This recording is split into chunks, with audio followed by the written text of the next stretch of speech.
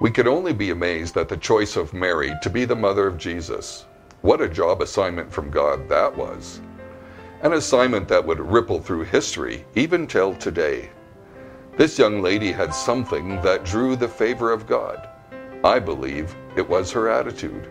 After getting the news from the angel Gabriel that she was to carry the Christ child, Mary replied, "I am the Lord's servant." Her servant attitude was foundational to her calling to bring Christ to the world. And so it is with us. If we want to have impact by bringing Christ to our world, it is essential to have a servant attitude.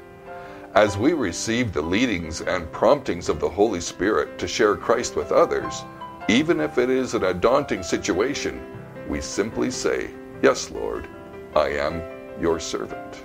For more soul care, go to our YouTube channel or to our website at refreshministries.org.